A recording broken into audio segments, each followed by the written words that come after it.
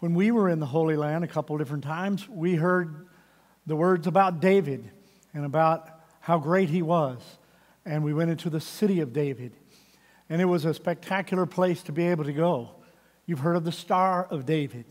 There's much said about David. His kingdom was pretty impressive. This week in the news, there has been word about a coin that was found from the era of David. The Bible will talk a lot about this guy, and many of us have heard a lot about him in our Sunday school classes and throughout our life lessons. And if you're a leader of any organization and company, secular or sacred, you probably have heard about the Davids and Goliaths, as an illustration will be given to you to try to talk you into being able to overtake that which would seem formidable and maybe that which would annihilate you. So the empire of David is well understood throughout Scripture. Isaiah is writing at a time when David's empire is fading. His empire is fading away. It has been a great big tree, to use the analogy. But now it has been annihilated, been leveled off, and is nothing more than just a stump. It's just a stump. There is not really anything left of the former glory except the memories and the words and the history books, which record something to tell us a little bit about the time when David lived on the earth and when he reigned.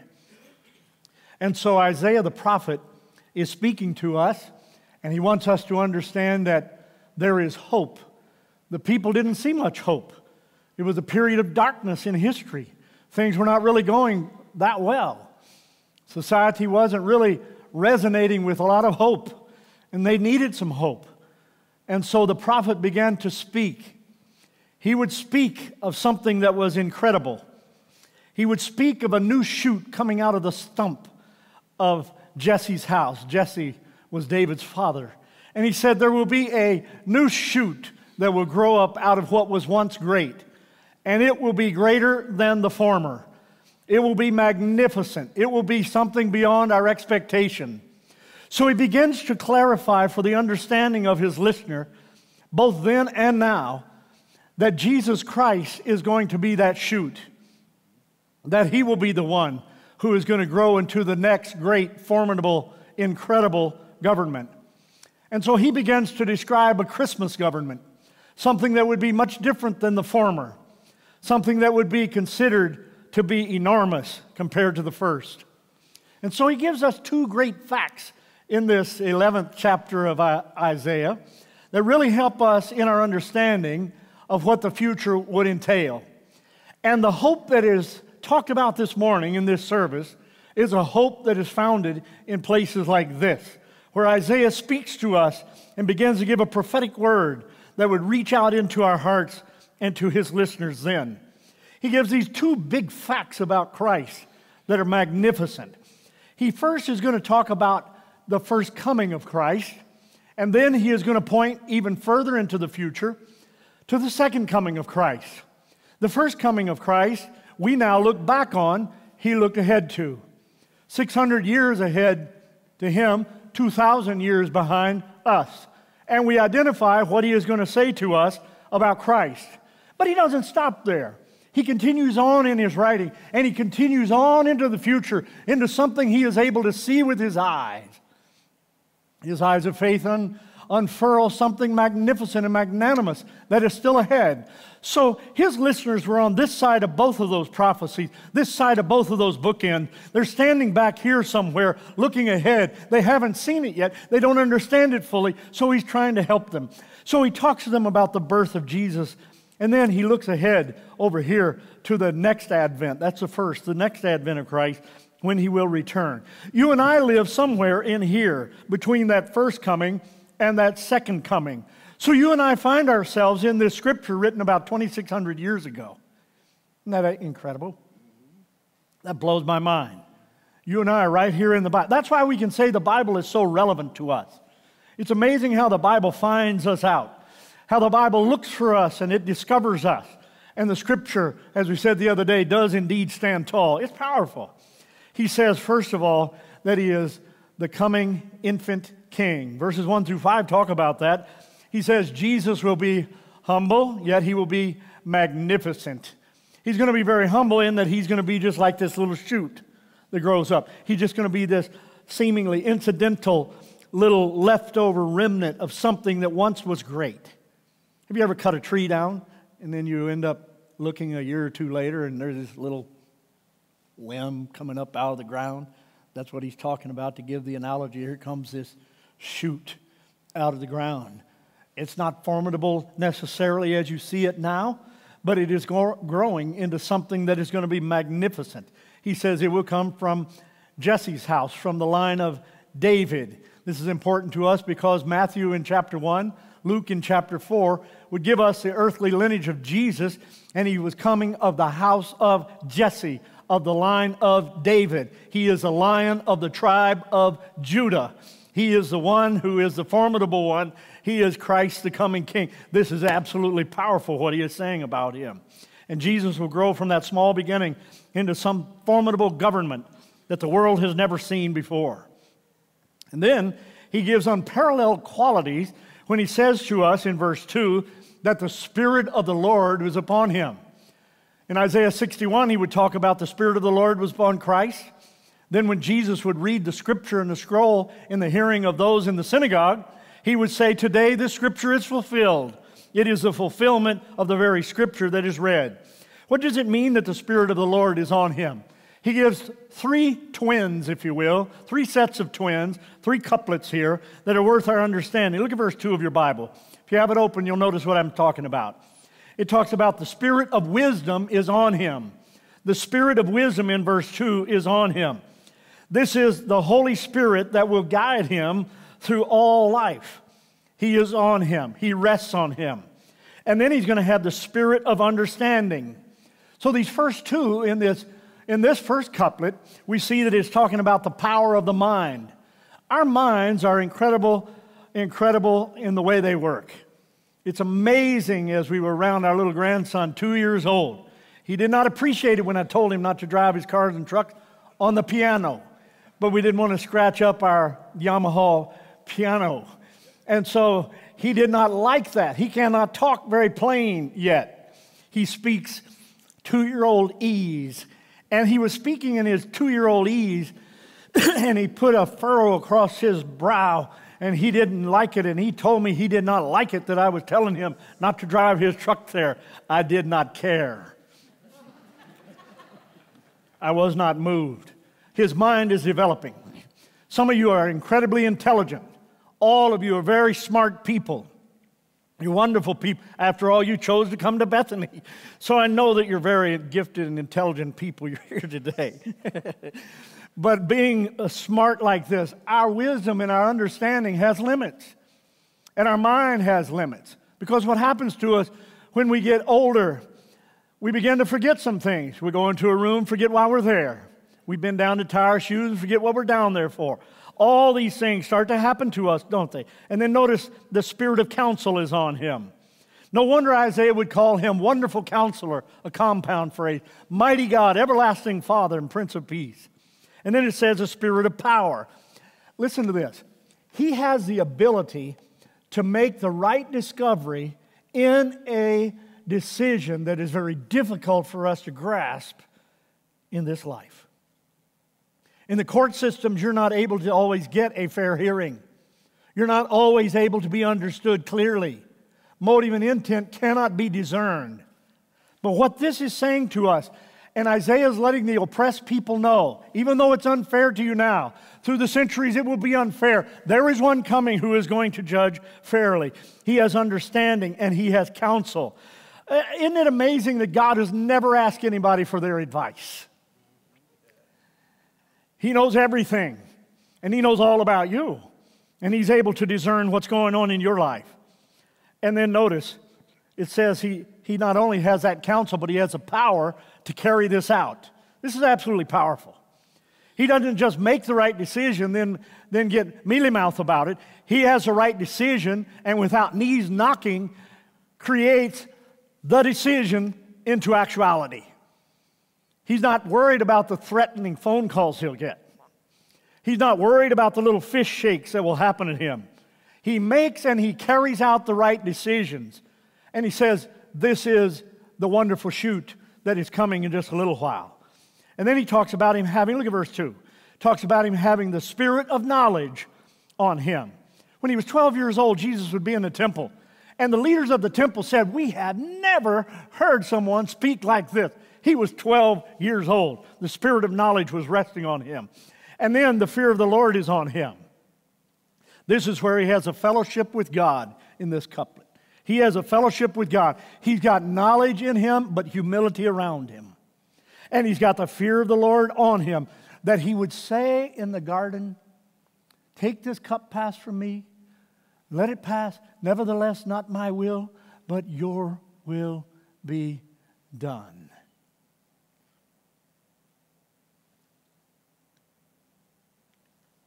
Now his rule is going to be amazing. Look at verse 3 through 5 of this passage. He's going to rule with incredible perception. We know that. He's not going to judge based on outward appearance. Money will not sway him. Titles will not sway him. Your looks will not sway him. Your standard of living will not. The standard of his judgment is going to be the internal righteousness, the motives and the intent. In other words, it's talking about taking off the outer garment, taking off the next layer, and being down into our underclothing. This is what it is talking about, that he brings it down to where he brings the ground level with all of us. And he will judge the earth, which is his prerogative as king. He will do that. And then it says in verse 5, or verse 4 rather, that he will slay the wicked. The day of opportunity for connection with God is over in that moment, and he slays the wicked. But he's coming as a tender shoot, as just a little branch, as just a crying infant, swaddling clothed, bound infant, born of the Virgin Mary, conceived by the Holy Spirit. Billy Graham said the government of God's kingdom is unique. It's not a democracy where the people govern, but a Christocracy where Christ is the supreme authority. In God's kingdom, Christ is king. He's compassionate, fair, merciful, and just. Is it any wonder that the prophets would have to say something about him because something so great as this had to be declared? Is it any surprise to you that at this time of year we would read stories and hear the story in the Bible about how the angels came to Mary and to Joseph and announced the coming of this one who is so great? Is it amazing to you that the angels would go out and as a sky filled with many angels, they would announce to the shepherds in the field, you need to go see this one who is born Savior. He is Christ, this Messiah, the Lord, this Lord. You need to go see him. Is it any wonder that the wise men who would calculate all kinds of things out, would read in the book of Numbers about the stars and the alignment and understand what the prophetic words were about the prophet and come perhaps on their camels, but perhaps on their Arabian horses from Arabia? Is it any wonder that they came with all their regalia? Because these were guys who anointed people who were designated to be kings. Is it any wonder that we would gather 2,000 years later and want to honor him through the singing of the coming of Emmanuel? This is a shoot out of the dry ground. And this is what the scripture is talking about. But he doesn't stop there about that first advent, does he? He says he is a coming king of peace. The coming king of peace, verses 6 through 16 talk about it. And he gives one of the most unusual, if not bizarre, illustrations to try to help us understand this.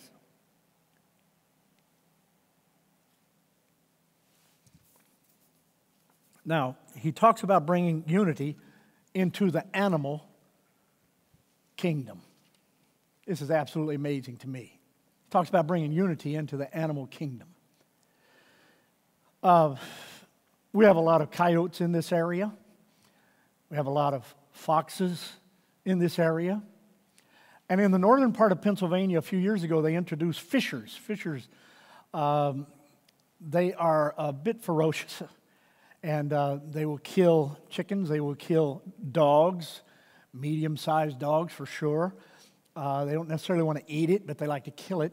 But they brought them into the northern part to kill off the porcupines. They were overpopulated with them. How many of you have a dog? You have a dog, or you ever did have a dog? Once upon a time, way back in the darky, you had a dog. Pam and I have two dogs. They are Australian Shepherds. Rebel is a girl. And that is her. She is an Aussie, and she is one of the most gentle farm dog type dogs you could ever hope to have. She is nice. She doesn't bark much, except when something really alarms her. She doesn't get too worried about things. She doesn't want to bother anybody. When we take her out, she kind of goes to her places, does whatever, sniffs all of the areas she's supposed to.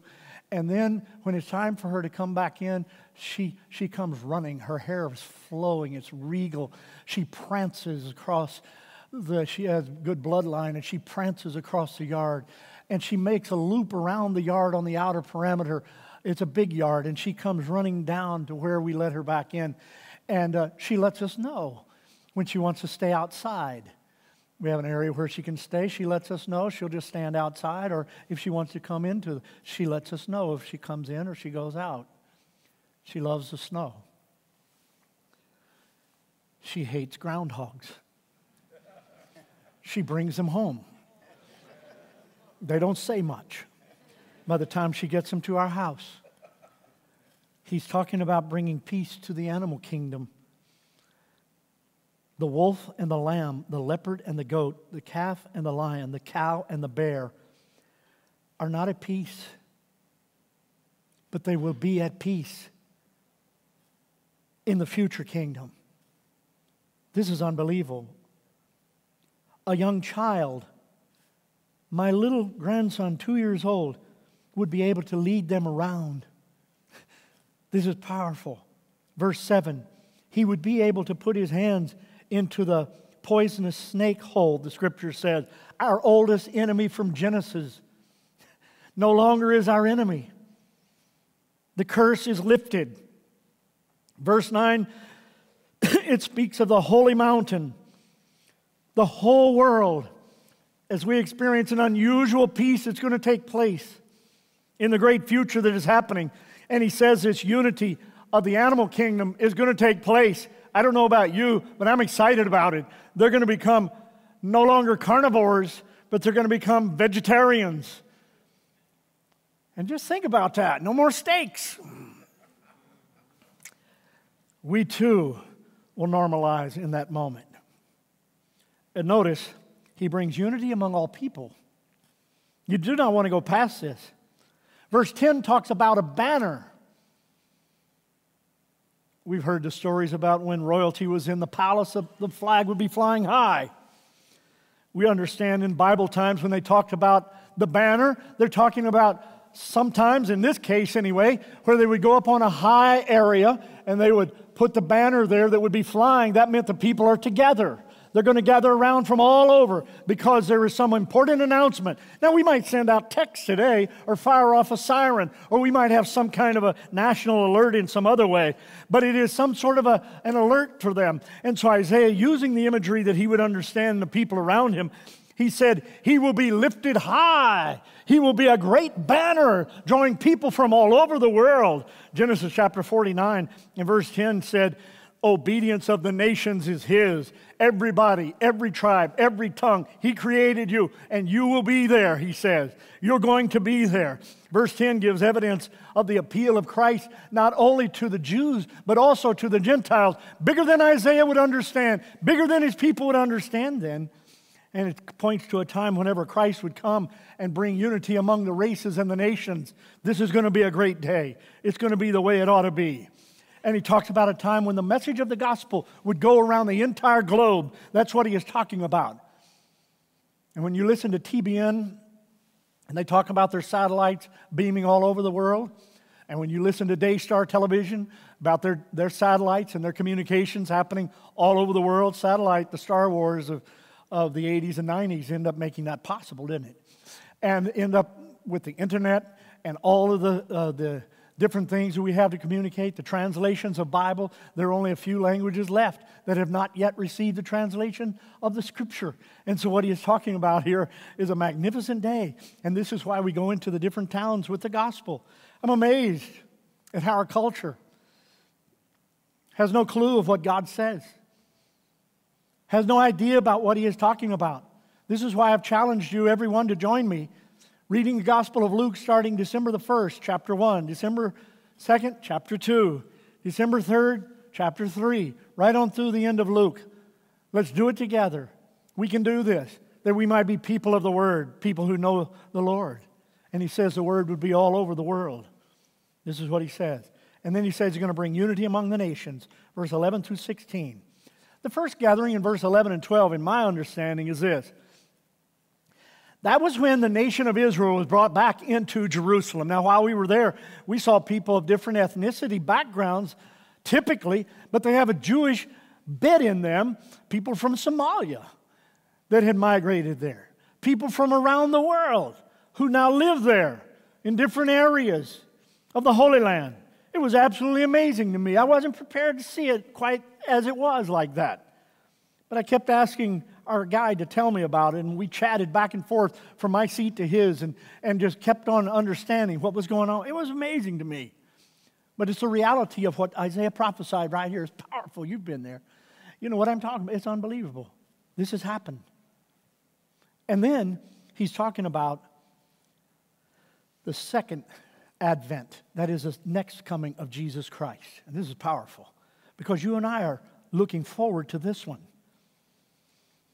The nations are going to boast a lot of power as the end comes. We know that China has a massive army. They boast of their 2 million person army. We know that. Korea and Iran are talking about their nuclear might. We don't want to find out what it could be, but they're talking about it. Russia speaks of its intentions, even over the last month. Much is said in our times about the Antichrist, the mark of the beast, the false prophet, Satan himself. And people talk to me often about the Battle of Armageddon and what it's going to be like and when it's going to take place. Adrian Rogers, in one of his writings, said this: when Jesus Christ comes in his power and great glory, the Battle of Armageddon, how will it be won? Not with guns, not with weapons, but by the sword that comes out of his mouth. The one who spoke the armies into existence will speak them into oblivion. Then he says, never be at war with God. A preacher once said, your arms are too short to box God. Quit trying to smack around on God. And let me take a digression. Some of you are battling in some area of your life right now, and you're trying to make the Scripture say what you want it to say. You might be trying to justify some sort of a fractured relationship. You might be trying to justify some sort of business dealing, but your conscience is not at ease about it. It's because the Holy Spirit is lifting up a thought to you that you need to consider. So don't go quickly. Don't rush ahead. Listen to what God says. Don't box with God. Then in verse 4 it says he's going to have his day of wrath. Now in Psalm chapter 2, there's one of the most interesting passages because Psalm 2 puts it this way in verses 4 and 5. God is sick of being mocked, and he laughs and brings down wrath. He's sick of being mocked. Right now, people look at God and they say, nah, I don't like it. One of the signs of the latter day is going to be this, a falling away into a lukewarmness, into what the church age would be, the church of Laodicea, the lukewarm church. It's one of the last signs of the time, a falling away of the very committed believers. That's not so bad. Well, there's a lukewarm, indifferent, no spiritual fervor. And that falling away is going to happen before Christ will return. And that's what he is talking about right here. In Psalm 110 and 5, it says Jesus will crush world powers and kings that provoke war. He's going to do it.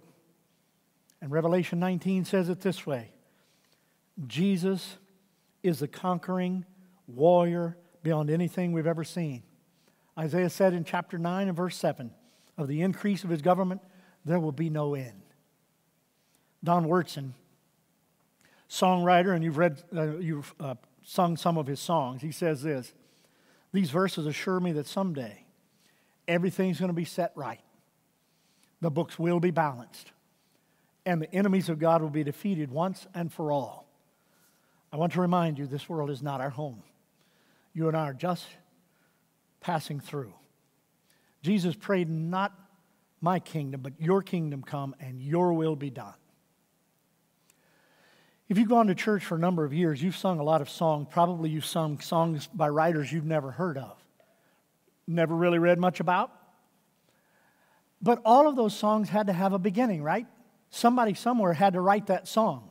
All the songs we sang today, some new, some old, some rearranged, all of them have some sort of an origin, some day of their beginning. And the significance of that is very interesting, because all of them are birthed out of a story, no doubt. Isaac Watts was a young man, and he was a great writer, even as a young guy. And he said to his dad, who was a deacon at the church, he said, I've written some songs, Dad, we really ought to sing them. And his dad was like irritated, didn't need anything new, all the old was working well. And he said, if your songs are so great, why don't you go get one? And so he did. And he brought it to his dad. His dad took his song and took it to the church. And next Sunday they sang Isaac's song. And for 222 straight weeks, he wrote songs that his church sang. That, ladies and gentlemen, is an unusual gift. Unusual gift. And then he put pen to paper and he wrote a song we sing every year. And in the Northeast, at candlelight services for sure, we sing it. Joy to the world, the Lord is come. That is a carol written as a millennial carol about the millennial reign of Jesus Christ. We sing it celebrating the first coming of Christ. He wrote it really as a second coming of Christ. And it's a millennial song that fits both. But it's talking about the reign of Christ that is coming just ahead. You know what? He came over here and there is not a thing you and I can do about it. He's coming over here and there's nothing you and I can do about that. But there is something we can do, and that is we can be prepared for when he does return. And I ask you, have you made Jesus Christ the Savior and the Lord of your life? He says, I stand at the door and knock. If anyone will open their heart, I'll come into their life. And he'll forgive every sin, any sin, all sin. In our Advent reading out of Psalm earlier, it said, forgive the sins of my youth. In other words, forgive all those sins of my past. Those thoughtless, immature, stupid, ignorant, whatevers I've done. And cleanse me and make me ready. Let's stand together. Musicians, come, let's sing Joy to the World. Father, we give you thanks for this day. We give you thanks for the beauty of this season and the hope that we have, not only now, but the hope that takes us beyond anything we have at all. We praise you, Lord, because you have made each one of us in your image. And Lord, as we relinquish control of our life and let you have lordship, you make us into the person and the people you want us to be. Lord, do the work today. And please don't stop it until the day we see you coming in the clouds in the air. In Christ's name, amen.